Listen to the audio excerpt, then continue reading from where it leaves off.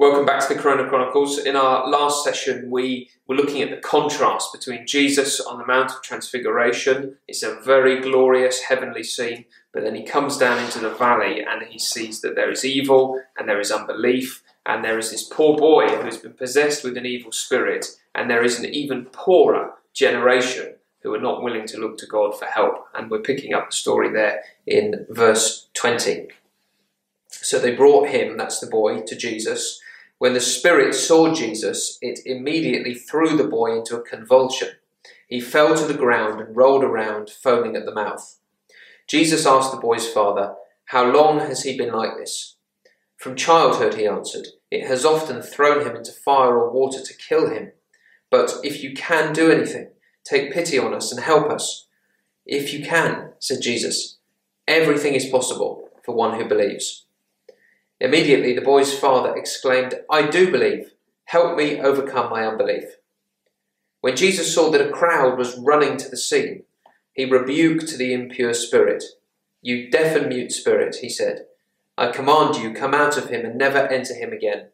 The spirit shrieked, convulsed him violently, and came out.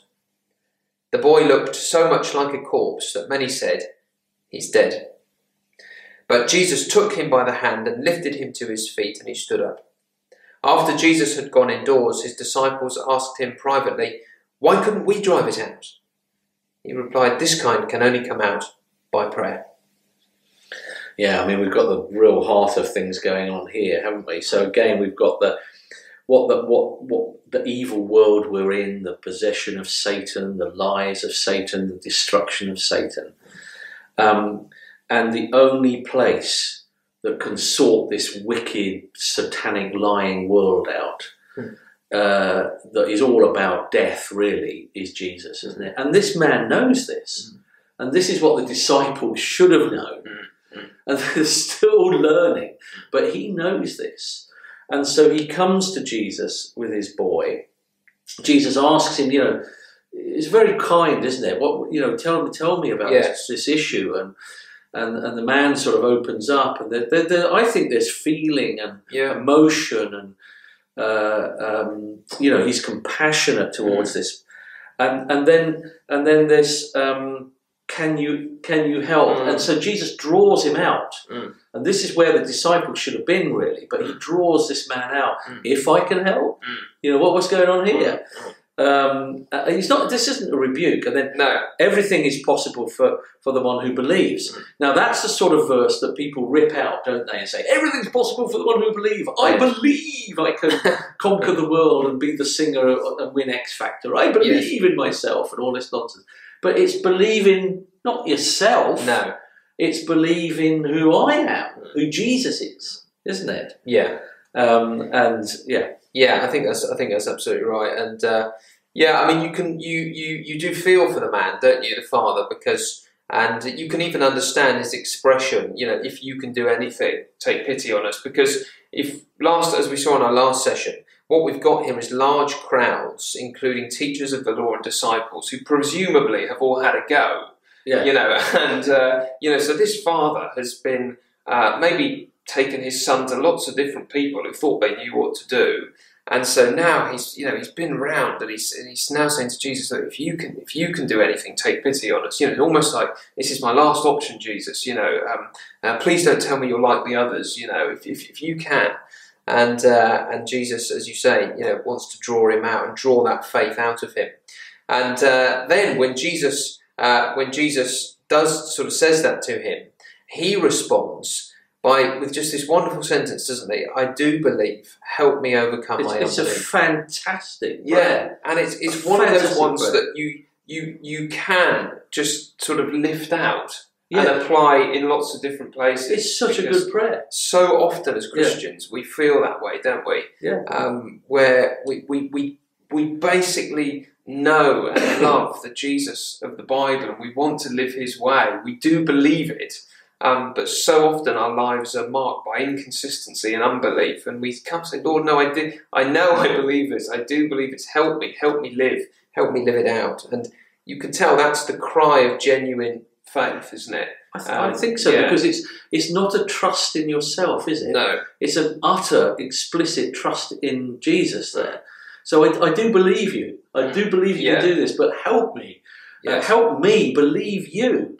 And that's the belief, isn't it? Not believe in myself. No. Which is just nonsense, because this is all about not believing in yourself.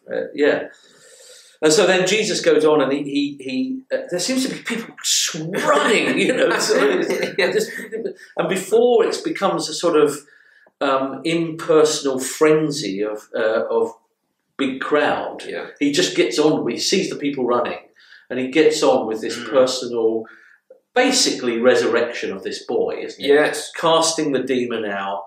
You've got a boy who looks like he's dead, and Jesus basically brings him to life, doesn't he? And brings him, and he's standing there.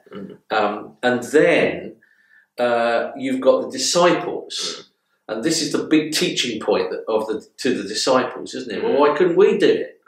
Why couldn't we do it? And he says, this kind comes out only by prayer. Oops. Exactly. Which is exactly what the Father did. Yeah. So the Father is a rebuke to all of these religious blokes and the disciples that actually, and then it's back to that ministry we were talking about last time. If we are going to do Christian ministry in this world of darkness and evil and Satan, we can only do it by coming to Jesus ourselves. We pray, we speak to God, and ask him to help us specifically do this work. And that's the message we've got, isn't it, to a broken world? It is, yeah. I think as you pointed out, you know, the asking of Jesus is the key point here, isn't it? You know, so even although in verse 22, if you can do anything, take pity on us and help us, even if we say, well, that request is slightly tainted by unbelief, actually he has come and he has asked Jesus for help. And that is the key thing, isn't it? You know, it's not what the disciples and the crowds were doing in verse 14 and 15. They were just arguing about the situation, trusting in themselves. And then right at the end, this type can only come out by prayer. If you're going to be about pushing back evil and proclaiming the kingdom of God in this world, you have to rely on me at every stage. Yeah. And it's funny, isn't it? Because so often we don't ask. And we should ask. And it's the beauty of Jesus. He wants us to ask. Ask, how do I do this? How can would you allow us to be able to heal a demon-possessed boy? Would you allow us to be able to preach the good news of Jesus? So I think the Father's got it really right. I believe. Help my unbelief. And that in itself, the Lord will answer our prayer.